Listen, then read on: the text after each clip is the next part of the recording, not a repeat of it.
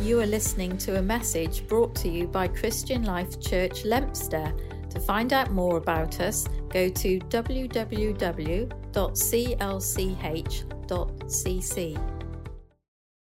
So, a quick background / confession about the preach this week. I was actually ready completely to talk about fasting this week. I'd been kind of praying and searching what's going to be the topic for this week as part of our Holiness theme, and just really felt kind of Monday, Tuesday, Wednesday fasting. This is fasting this week. You know, we've been speaking in a small group about how we need some teaching on it, and I was like, right, this is going to be the week. Then Thursday came, Friday came, and then Friday night came, and then God was like, nah, mate, it's not fasting this week. It's not. I was like, God, I prepared a preach and everything. He was like, no, we're gonna be hitting something different today. And I was kind of a little bit apprehensive of this topic today, because I'm like, I don't hear about this preached much. I don't hear. It's not a theme of my life. I'm going to be honest. It's not something that I always go back to. You know, sometimes you can talk about the gifts of the Spirit. You might talk about the unity of the faith. You might talk about the transformation of the gospel in your life. But this topic today has not been the theme of my life. So I'm thinking, how am I going to bring this to you guys today? Especially, God, it's about 11 o'clock on Friday night. So today, so then what happened is, like, this morning I rocked up and prayer happened. Then I had a chat with someone just before we started who talked about a story of someone blessing them abundantly in a moment of severe need. And then Marrett then shared a Bible verse about kindness and compassion. And I was thinking, wait a minute, this all seems to start making sense. Now, today we're going to be talking about compassion. This is the title for today, just compassion. And those of you who've got a Bible, we're going to be hitting a few Bible verses today. So Hebrews 13, verses, I think it's like just 2. Hebrews 13, verse 2. So for those of you that have been with us for the past few weeks or months even, we've been looking at a series on holiness. Just looking at actually, we as Christians, we as a church, we as people who believe in Jesus Christ are called to be different. We're called to be holy. We're called to be set apart. That doesn't mean you have to live the righteous life. It means you have to live the life that God has called you to. It doesn't mean you have to be perfect. It means God has made you perfect. And because He's made you perfect and justified before Him, you can now live out exactly what He's called you to. There is nothing today that can make God love you any less than He already does. And there's nothing you can do today that will make God love you any more than He already does. So you're stuck. You're stuck with God's abundant, glorious, majestic, powerful love over you. And there is nothing you can do about it, whether you like it or not. Some of us might be wanting some of God's love, and we might be trying to earn it. Others of us might be trying to run from God's love and trying to escape it. Either way, what God does, He pulls both of us into His glorious riches and abundant grace. Amen? So no matter what scale of life you're at, whether you're on the peaks or in the troughs, we have an abundantly loving God. So, I did have kind of verses here that I might have to change now.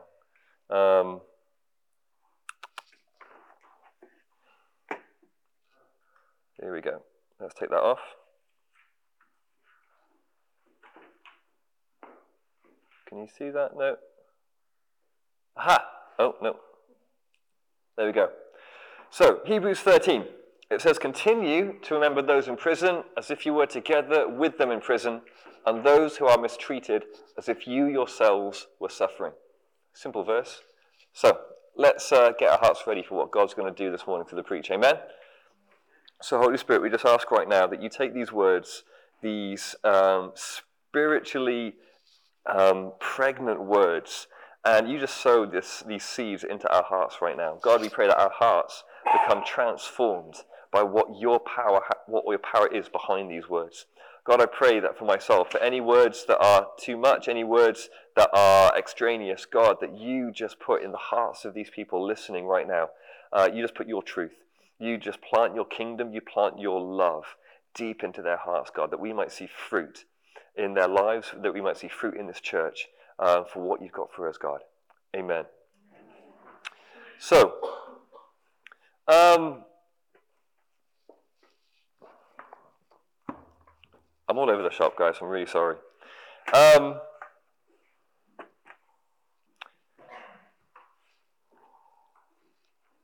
Human dignity. We live in a time when pretty much around the world, everyone understands, in most cases, that everyone has the right to life. Yeah? We live in a wonderful time where we have the United Nations Bill of Human Rights. Fantastic. We live in a time when people value the lives of others, in the most part. That has not always been the case. The first draft of Constitution of Human Rights only came around in the 18th century. Before then, government was not really responsible by any sense for what humans did with or to each other. Now, in the ancient world, we're talking kind of like, 1000, 2000 BC, up to Jesus. The Greek and Roman Empire was a pretty terrible place if you were not a Roman citizen. Now, some of you guys might know this, some of you guys might be aware or not, but if you were, not a Roman citizen, but if you were a woman who was not part of an estate or a larger family, you were pretty much looked down upon as purely an item for purchase, an item for selling. You were a belonging to someone. If you were a child, it was even worse, because at least women could earn some kind of income into the family, could look after the house to some degree, whereas children, especially babies, were not. If you were a baby born into kind of ancient Roman, Greek culture, you really hoped that either you were the firstborn, in which case hopefully kind of there was a family to be born into and a house to be born into, and enough money and enough food to make it all last. However, if there were already too many kids in the family, if there were already too many mouths to feed in the family, and you were born into this, then what happened? What did the families do that had no food, that had no extra shelter, that had no extra space to house this mouth to feed? So what they would do, which was a very common practice, was just infanticide. They would leave babies out on the streets. They would leave them out in the forests. They would leave babies out, and this was the main place they would be left out is in the marketplace. They would hope to leave babies out in the marketplace in the hope that somebody else would pick them up and at least enable them to live. But Rome is a really interesting place because the Roman civilization weren't atheists. They believed in gods, multiple gods. So if the gods have blessed me with a child and they've allowed me to put the child out into kind of whatever place I put it into, then the gods will decide what's going to happen with my baby. It's over to them. I am shirked of all responsibility. Now, options for babies who are left out. Either, hopefully, they die a quick death. Now, a quick death could be, as is kind of documented, often bears, wolves, dogs. Others would be starvation, or too cold, left out to the elements. You might hope that they might get picked up by a rich family. There was a kind of a level of adoption, kind of common in Roman practice. But the worst side could also be that they get picked up by people who don't want the best for babies. They get picked up by people who don't want to do the best for babies. That is also well documented in Roman civilization, because these children had less of a right to life, they had less worth, they had less value than a person who could pay their way, a person who could earn a living, a person who could bring some influence into society. So then along come these weird, from the Roman point of view, atheists. There come a group of people who believe in this guy called Jesus, who don't believe in our gods, and they seem to be treating kids and women very differently. These people who believed in this Jesus Christ guy, what they would do, what they seem to be doing, is picking up children off the street and adopting them to care for them in their places called churches. These people who believe in Jesus appear to be taking women who can't fend for themselves necessarily, taking them into a family and giving them roles, responsibilities, giving them positions of influence within their church. The first orphanages were set up by churches. The first places of care for people, hospitals, were set up by churches. Because something happened that came contrary to the current culture of the day, that meant that people started caring for others in need. Christianity brought with it a whole new dimension of care for other people. A couple of ways that this worked out. In about, I think it was like 358, the year 358, so really quite early on, you had like your first documented sets of plagues in the Roman Empire.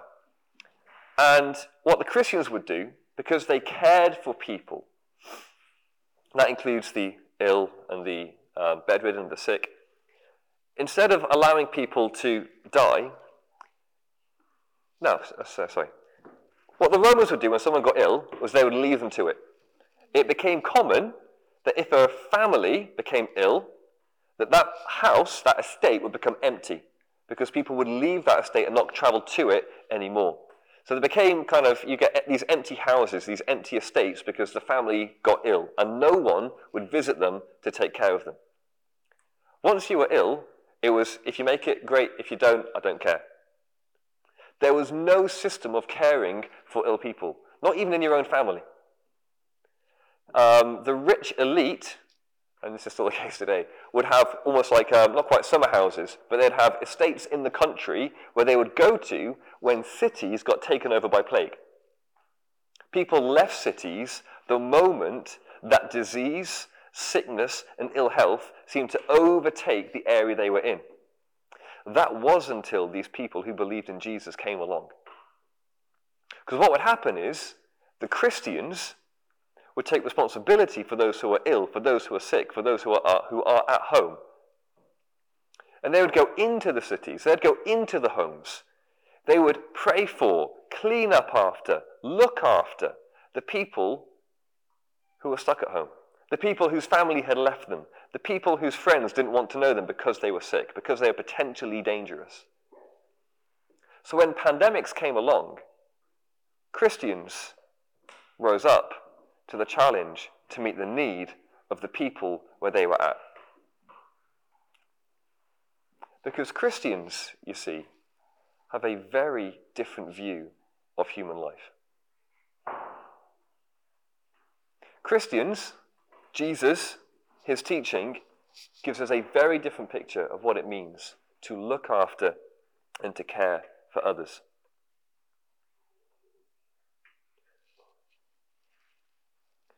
So these Christians, who the Romans considered atheist, believed in this Jesus guy who came, lived this life, died, rose again. It says, so Jesus showed compassion by dying for everyone equally. Every single person on this world, Jesus died for, rose again for, so that everyone has the ability, the option to an eternal life. There is no one outside of that. There is no one that can disregard themselves from that invitation. Now, because Jesus has done that, because Jesus came and showed us what it's like to actually show compassion, to actually show love towards others by giving us the greatest sacrifice. We know, I think it's in John, that love is shown by he who lays his life down for his brother. So Jesus come and showed compassion by laying his life down for everybody, which, just like we spoke about at the beginning, God's love is for everyone, and so is Jesus' invitation to an eternal life open to everyone.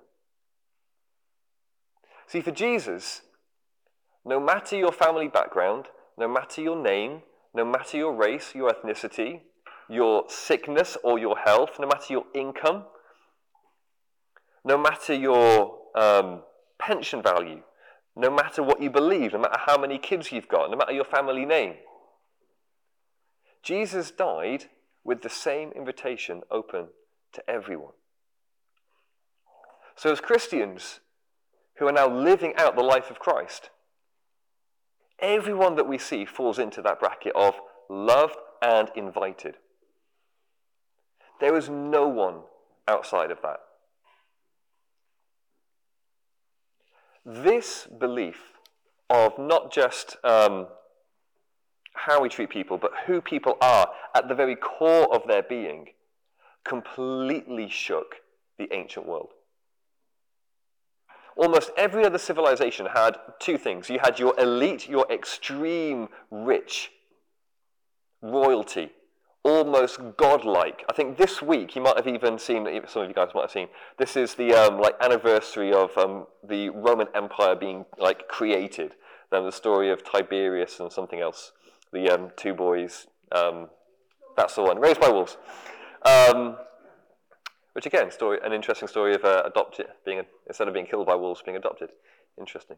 You have your extreme end of being rich, influence, all that kind of stuff, and then you have the other extreme of untouchables, people who are not just human, but they are worth less. They have no value. Actually, it's better if they weren't here than that they are here. Pretty much every civilization had those two extremes, and you kind of worked your way between these. Some of it was religious, some of it was kind of socio-economical. There's a whole host of different reasons. Until the church, early Christianity, came along and said, no, everyone has worth. Everyone has dignity. Everyone is worth something. You are worth something. The message of the gospel wasn't just a message for the elite. It wasn't a message just for the Jews. It wasn't just a message just for the Gentiles. It wasn't a message for people who were able to understand it. It wasn't a message for people who were of a lower socioeconomic class. It wasn't a message for people who believed in certain things. The message of Jesus and the church was for everybody. This invitation to an eternal life, but also a life lived out now through the church. The life of the early Christians demonstrated an invitation into a family, into a lineage that went beyond what they saw now. This is why Christians could go into these places of sickness, why they could look after these babies that were left on the sides of the road, that could look after the women who were kind of left out of their families because they had no one to go to, no one else to marry into, because they didn't worry so much about what was going to happen today, tomorrow, next week. They were only concerned about the eternal life that they had accepted and were living out through Jesus Christ. The early church had a perspective of life that always had eternity in mind. Whenever they met someone, it wasn't just a case of I've met you now, it's a case of how are you going to respond to Jesus' invitation of eternal life. In the meantime, I'm going to show you what it means by caring for you, by looking after you, by loving you, and showing you kindness. That was the attitude of the early church. And if any of you do any kind of reading around kind of how did Christianity become what it is today, almost 2 billion people kind of accept Jesus as their Lord and Savior, would say they're Christian. It started off with 12. Started off with 12 and Jesus. How did we get to this? No social media, no mobile phones, no books. But what you had was compassion. The last Roman emperor before Constantine made Christianity the imperial religion. He said this about Christians. They support not only their poor, but ours as well. All men see that our people lack aid from us. The compassion and the care that the early church had over other people spoke right up to the upper echelons of the political landscape.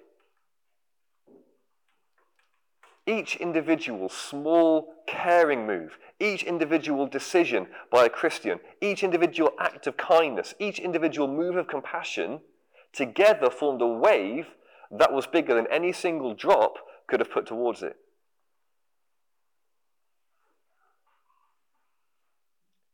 These drops of water, these little drops in an ocean, formed a wave that moved the mountain of the Roman Empire. When all you've had in history is one nation attacking, overcoming another, one nation attacking, overcoming another, you had Christianity. It wasn't a nation. The church wasn't a political group. The church was a family based upon a belief.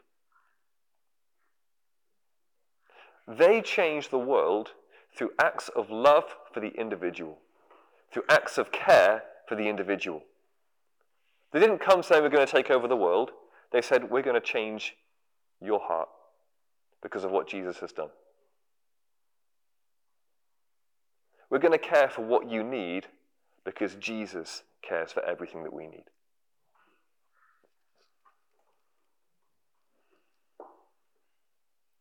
Compassion is the way that we choose to treat those in misfortune. And it extends out of our own lives into theirs. The first 3 verses of Hebrews 13, the first one, which we spoke about a few weeks ago, says, love, I can't even remember what it is now, but it's talking about brotherly love. The love that we have for each other in the church family. The next verse, which we're going to be preaching out in a few weeks, is about hospitality. How do you open up your home and your lives to invite people in? Verse 3 is about compassion. It's about meeting those outside of our circumstances that need care, that need looking after. So what I see here, there's like kind of 3 areas of our lives. There's the church family that we should be incredibly close to. The word is united. So the church family, we are united. That's like your common core. This is who we are. There's hospitality. Those who are close to you, those who are around you, your work colleagues, your family, your friends. Those are those who you show hospitality to. But then there's compassion. Compassion is about how we treat those who we have to reach out to, who have a lack of something that we are able, by the grace of God, to meet. Why is this important? Because this is exactly how God is made. God has the Trinity, how he works out between him, himself, and him. How God, Jesus, and the Holy Spirit work between the 3 of them. How they are 3 in 1. Father, Son, and Holy Spirit. But Jesus is also married to his church. Jesus works with his church, speaks through his church, and God brings his kingdom to bear because of the power and manifestation of the glory of God through the church. But then God extends an arm out of that to those who need to hear him, who need his grace, who need his love, beyond that. So what we have here in terms of how we interact with the world around us, we have the church, those who believe and call upon the name of Jesus. We have our friends and family, those who we interact with on a regular basis. And then we have those who are beyond that, who we need to extend and reach an arm out, because that is exactly who God is and what Jesus has done. God had to reach down from heaven to pick us up.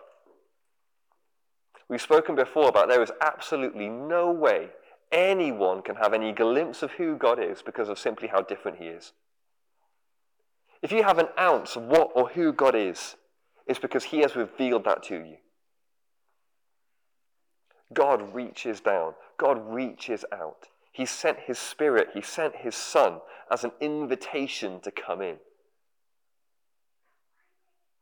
So our compassion as Christians, our compassion as a church, is meant to mimic and imitate the very person of who God is, because we are all made in the image of God. So because everyone is made in the image of God, everyone has the ability and the capacity to reach out. No one here is disqualified or exempt from reaching out. No one here has a get out of compassion free card. No one here has a list of things to do before they get to those people who they need to show compassion to.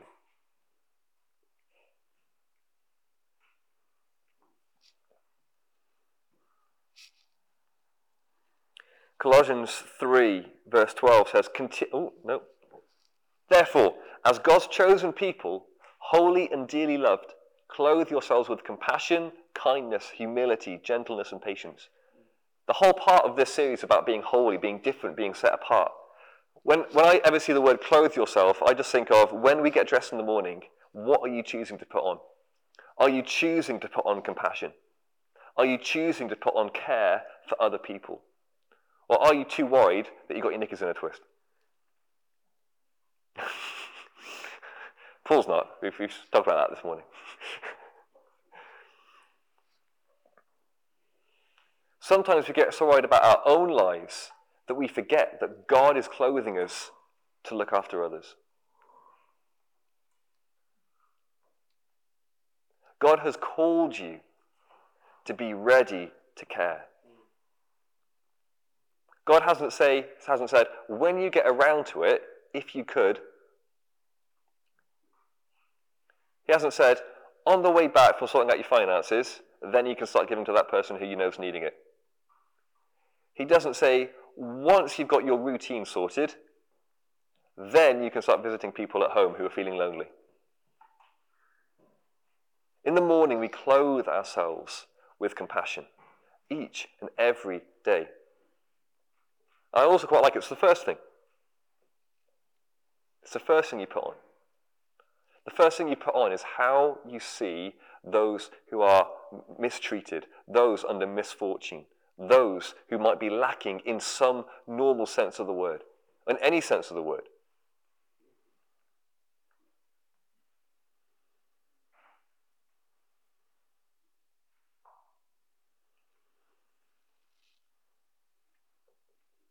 So who is it that we're called to look after? Who is it that we're called to show compassion to? Who is it that we're called to extend an arm around? The oppressed. First one. Anyone who comes under attack of any sort, we're called to minister to. Proverbs 14 verse 31 tells us that he who forgets the plea of the mistreated will be forgotten, but he who remembers their plight will be blessed, or something like that. We cannot go around our lives thinking going from home to work, back again, Waitrose, back again, out to meet our friends out on the country estate, back again. When you get into your routine, you will only meet a certain kind of people. When I was in Brazil, the place to go is the mall. We don't have those same kind of things here, but the mall is air conditioned. It's clean. It's where a certain type of person goes. There are going to be types of people you'll never meet at the mall, simply because of where you are and who they are. There are certain types of people who in your life you will never meet because of your routine, because of who you choose to hang around with, because of who you choose to visit, who you go to work with. This is why church is such a beautiful place, because it draws on people from every walk of life. It draws on people from every age, from every background.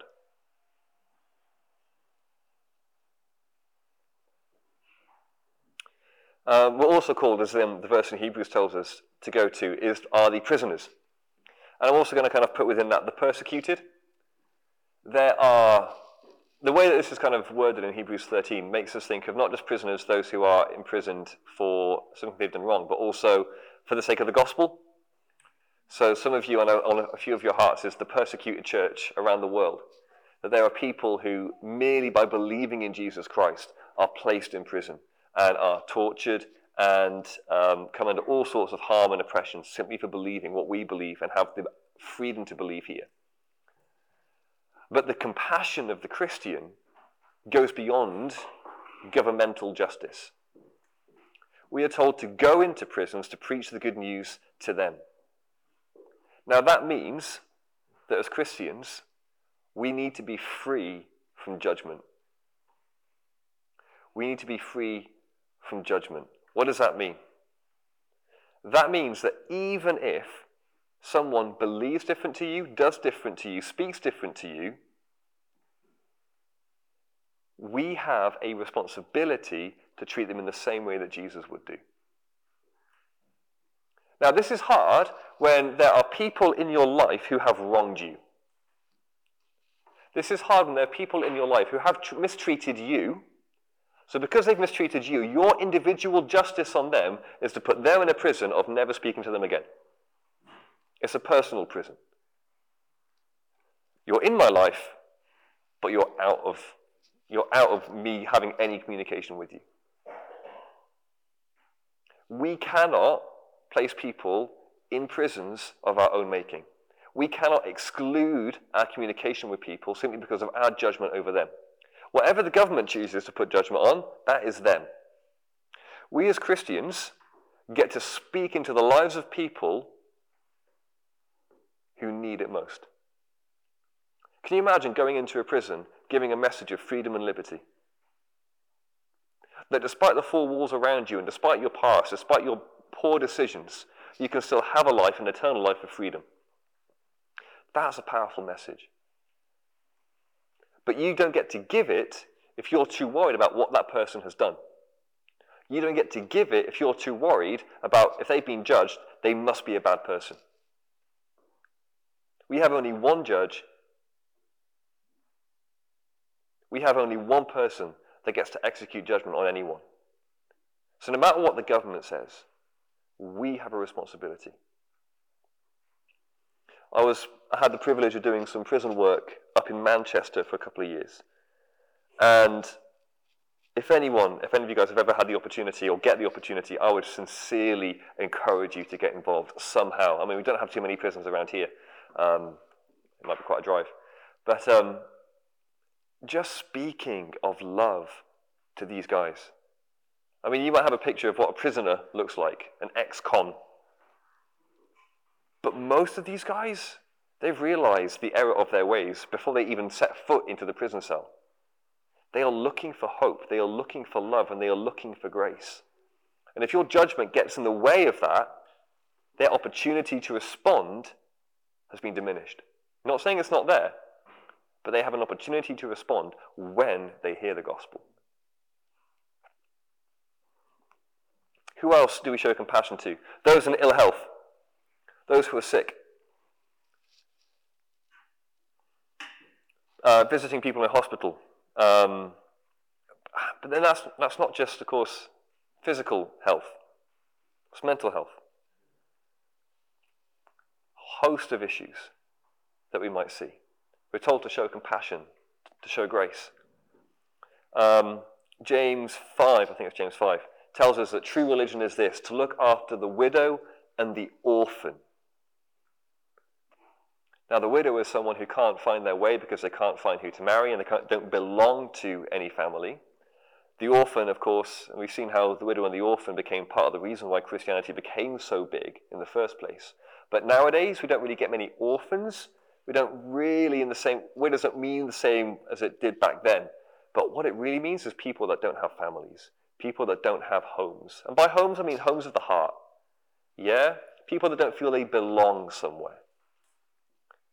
Church is a place where people can find a home, people can find family, people can find friendship, people can find belonging.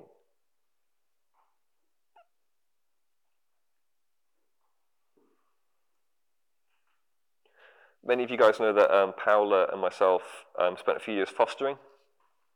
And I mean, if each church in the UK took like a foster kid,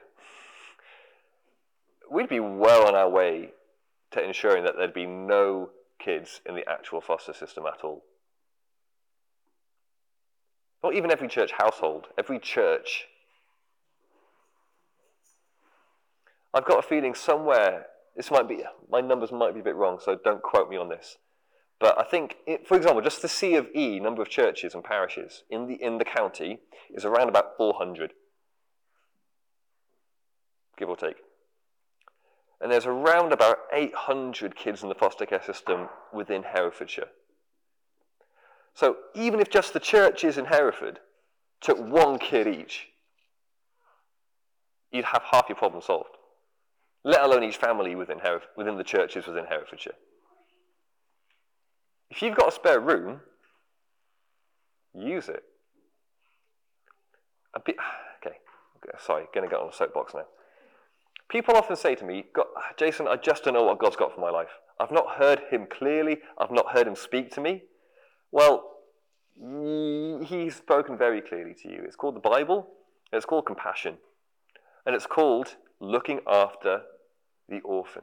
It's called looking after people. If you have a room in your house that is empty, that is a space for a child that needs a family. You might be thinking, I'm too old for this. When we did our foster training, we were the youngest, not by a couple of years, but by a generation. The next oldest were the age of they were early 50s, more or less, that's my parents. Beyond that, you had a lot of 70-ish, couple of 80-year-olds in the room. They were just starting their foster care journey. Now, you might think that you want to disqualify yourself because you haven't got it in you anymore. I've been a grandparent once before. My kids won't appreciate it if I take on a foster kid. Don't let their no be yours. God has given you everything you need for you to give everything you have. There is nothing in your life that you lack in order to give someone compassion. If you've got a spare room, that's a gift, right? Unless you've got to clean it a lot. But if you've got a spare room, that's a space. And I have to say, I'm also incredibly proud of so many of you in this church who look to make the most of what you have, of the I'm not saying excess, but the extra that you have in your room, in your house, in your life, to invite in those who are lacking. I mean, many of us know Aldris. Actually, many of you guys don't, looking around now thinking. So Aldris was a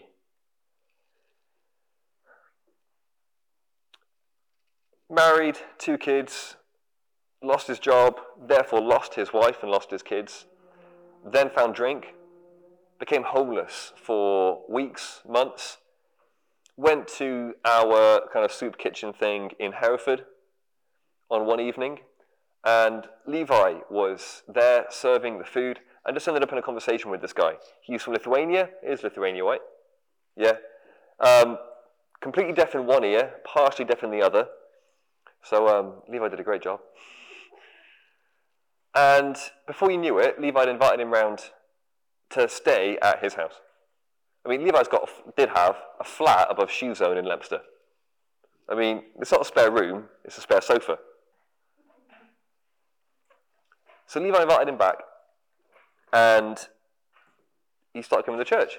Not Levi, this guy called Aldris. Aldris started coming to church, and he couldn't speak much English, he couldn't read much, but the first time he came, when we were over in the community centre, he got a Lithuanian version of the Bible.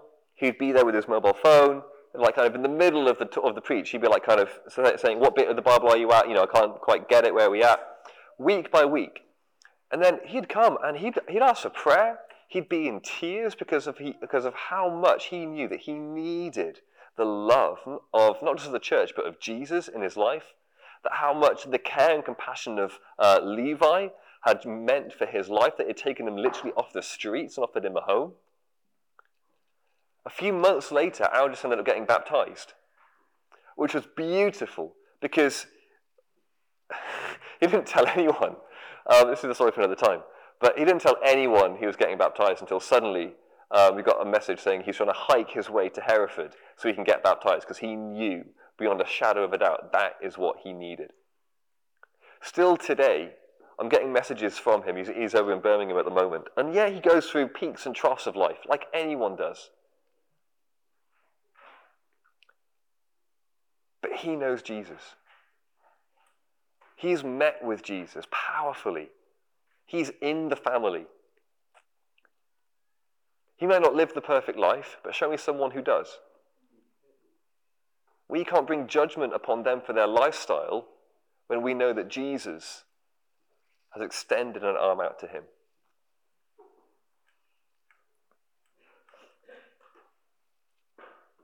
God has called you to show compassion. That's not an optional, some people are called to it, others are not. That is a Christian virtue, a Christian hallmark of who you are, who we are. 1 John 3 says nothing. Okay.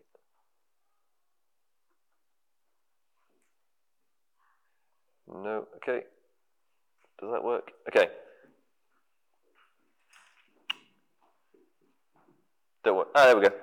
If anyone has material possessions and sees a brother or sister in need but has no pity on them, kind of pity and compassion biblically are very similar, how can the love of God be in that person? If you have any material possession, you see someone else in need and you do not give it to them, how can you have the love of God? I mean, that a preacher would never dream of saying that. Let the Bible say it. If you have something that someone else needs, give it to them. That doesn't mean you give them the second best. That doesn't mean I get to give them the bit that I didn't want. It doesn't mean I get to give them the leftovers. It means we give them what we have. Because what we have comes from God. Your possessions and what you have are not yours. And again, let's come back to this picture of eternity. You have them for today, but God can take it away tomorrow.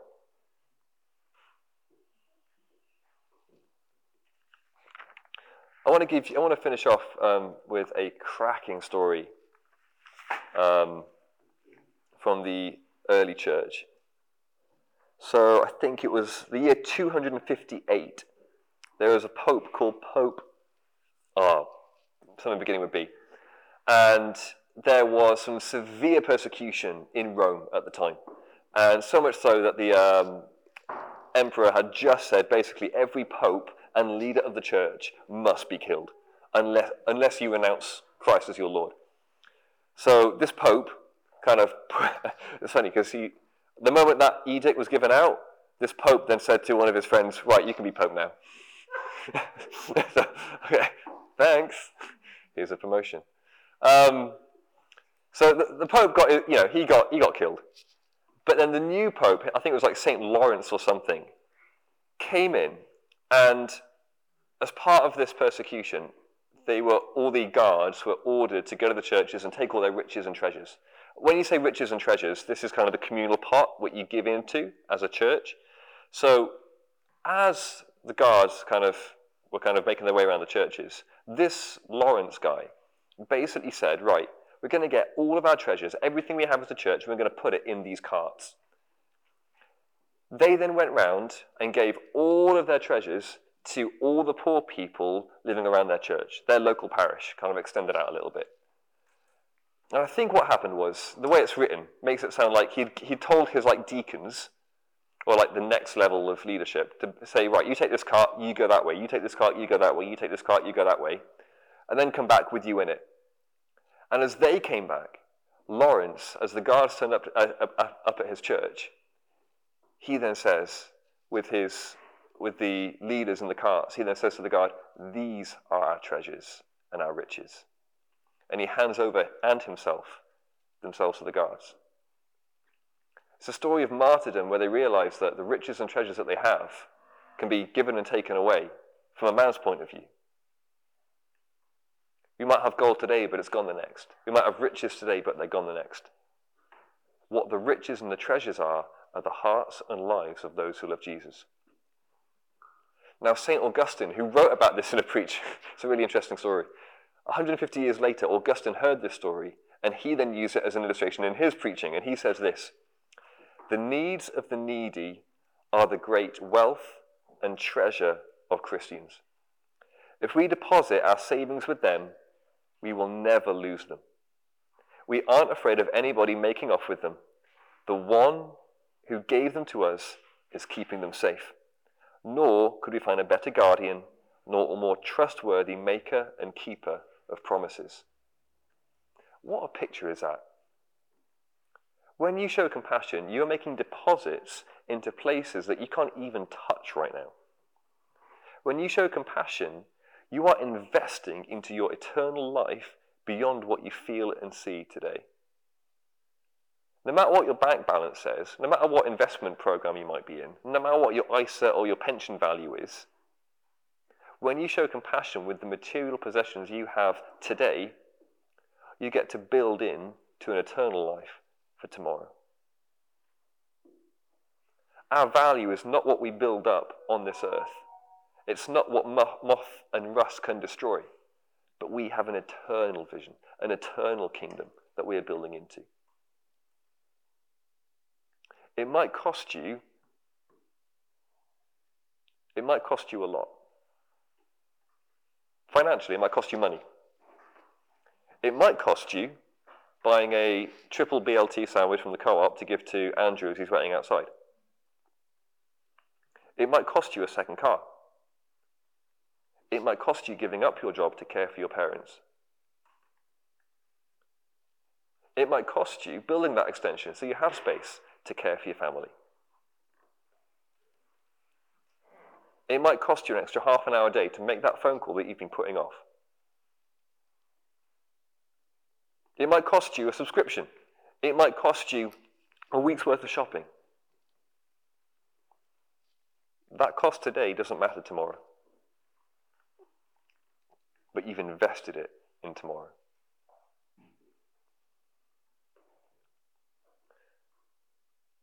Compassion turned the ancient world upside down. And now we're coming to a time where compassion, again, now needs to turn the world the right side up.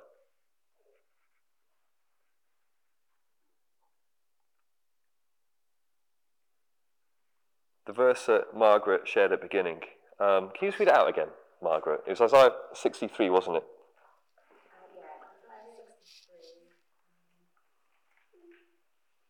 If you just read out the... Get it here. I'm just going to finish with this verse, which I thought was such a call to what this message was going to be about. Yeah, do you want to read it out? I will tell of the kindnesses of the Lord, the deeds for which he is to be praised, according to all the Lord has done for us. Yes, the many good things he has done for Israel, according to his compassion and many kindnesses.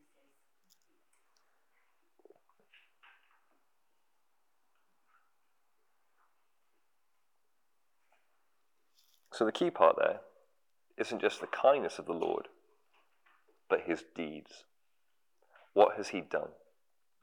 So if the church is the hands and feet of Jesus, it's not just waxing lyric in a preach. It's not just telling people what they need to believe. It's not just reading out a gospel tract to someone. It is being the need that they have. It is meeting the need that they have. It is acting out, doing something differently to what you've done before. This is an aspect of our life and our call to holiness that cannot just be done in our hearts. You don't need to feel it to do it. You don't need to feel compassionate to go and express it. You don't need to feel particularly giving to go and give. There's an aspect of this, just finishing here, there's an aspect of this where in the act of giving, in the act of showing compassion, our hearts are changed. Sometimes we need to act our way into understanding. We need to act our way into faith, act our way into belief. All of you have opportunities this week to show compassion. All of you this week have opportunities to be the answer to the prayers that people are praying. The deeds that God has done, he will do through you.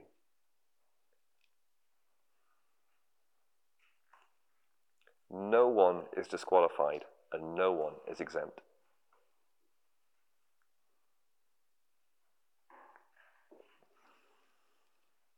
Let's pray.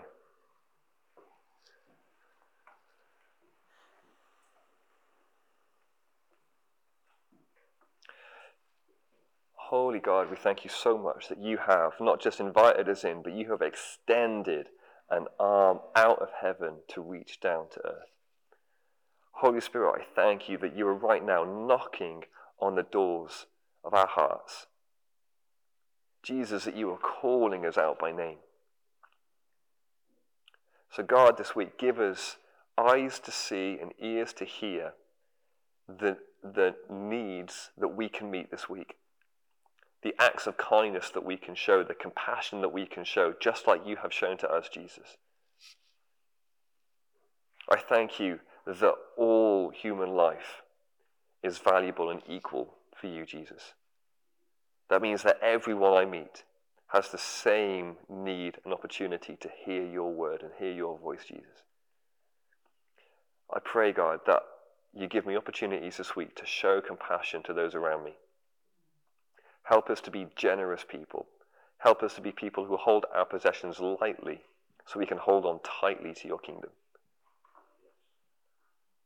We love you, Jesus. We say sorry for the times when we've been tight-fisted with our possessions, we've been tight-fisted with our time, where we've been too judgmental to extend love and compassion to those around us. So we say sorry and confess, Jesus, for forgetting the call to clothe ourselves with compassion. Help us to extend a hand out of our normal circumstances to care for our brother and our sister, to care for the least of these. Amen.